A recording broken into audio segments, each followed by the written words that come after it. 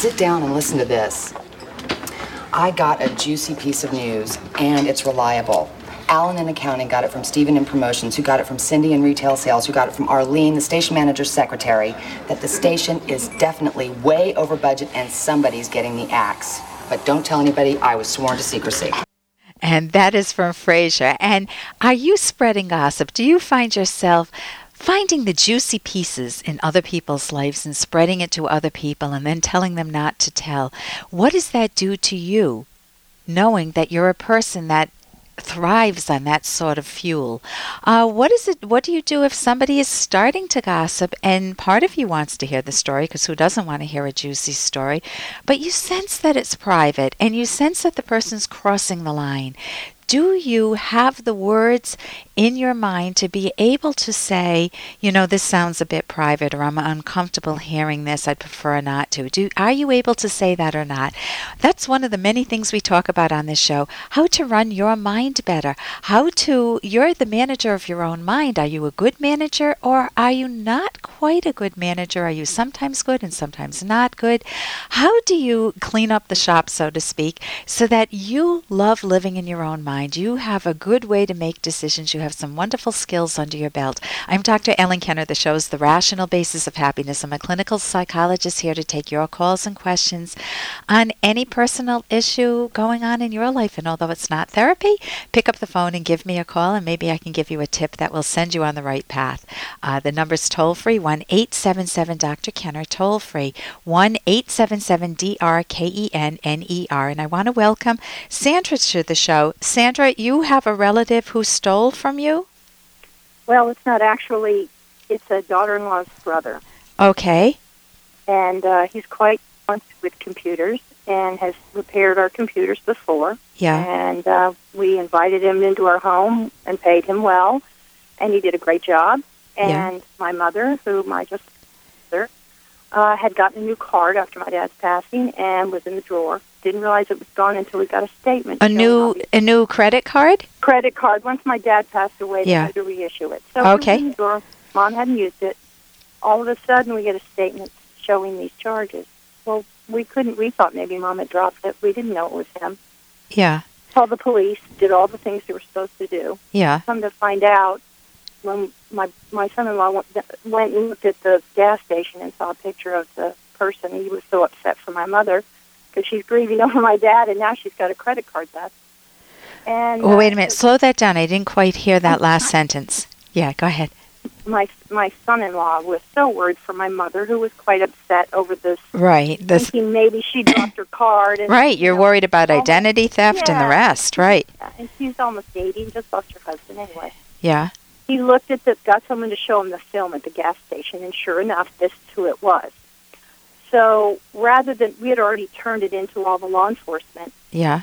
And we, maybe this was the problem. We should have gone to my daughter-in-law and son-in-law and said, hey, what's going on? But my mother felt very strongly that she should proceed, that if someone did that, they should be responsible. Oh, wonderful. I like you. I like her. And our family, we have a very functional family. My husband and I have been married 38 years. We have 3 children.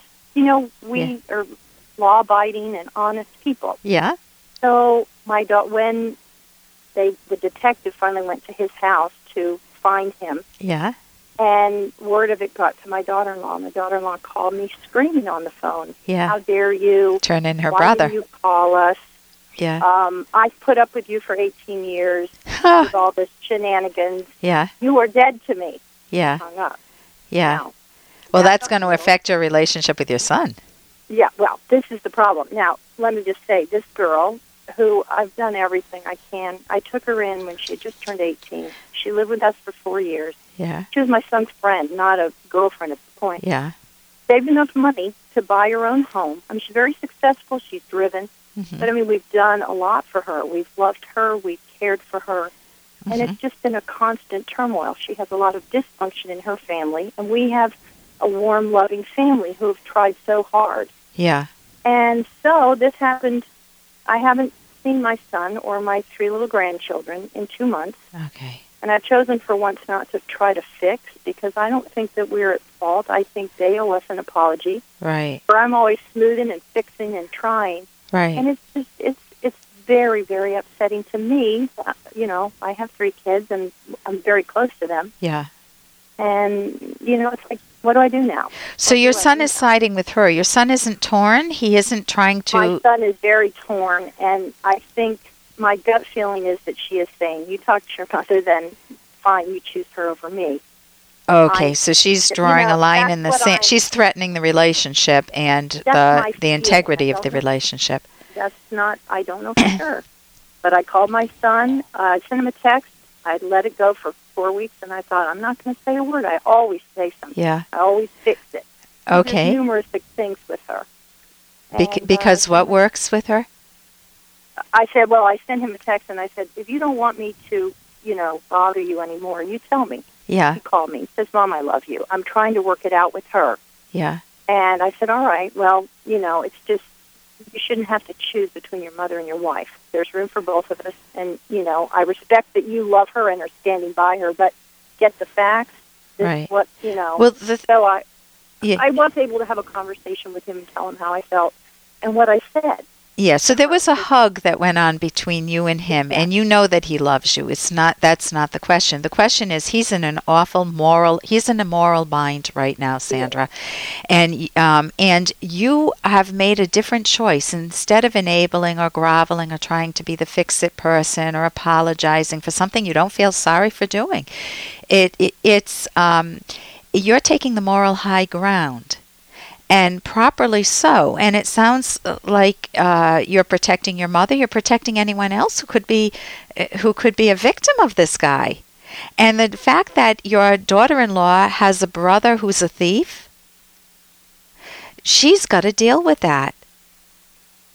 The nice part about the whole situation was that after my mother, after this all happened, and I came home and I just was shocked. I said, Mother, she just called me. This is what she said. Yeah. I said, I'm shocked. She said, well, first of all, she said, you shouldn't have said anything to her. I said, I was trying to give her the facts of what had happened. Right. And she said, first of all, she said, it's not your place to solve it. And I'm the one, my mom said, I'm the one that was pressing the charges. Yeah. When she found out about the boy and that he was trying to get his life back on track and has 2 small kids and said I was desperate, he talked to my mother. And my mother said, here's what I want you to do. I'm going to drop the charges. If you promise me you're going to save money, you're going to let me know how you're doing, and never do this again. Yeah. I am going to give you a chance. And what happened? I know we're down to the last few seconds. So he wrote thank yous to everybody.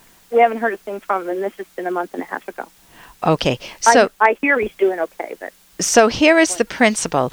What my favorite author is Ayn Rand, and in her book Atlas Shrugged, she has a statement, I think this is paraphrased, those who grant sympathy to the guilty grant none to the innocent. Oh, that's good. Yeah.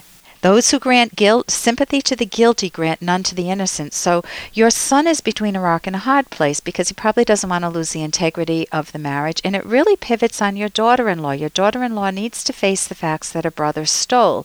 And she could be outraged at the brother. And if she is, that's the healthy part in her. The fact that you reported it might have been the best thing for the brother and for anybody else who would be a victim. And it certainly shows integrity on your mother's part and on your part, too. So I think you don't need to go groveling. I think you're on the right path. And I think the fact that you periodically may hug your son with a text and hug back, he needs to work this through. So listen, I thank you so much for the call, and I think patience, in other words. Patience, and just going for the long run that you want to stay connected with him. Thank you so much. I'm Dr. Ellen Kenner on the Rational Basis of Happiness.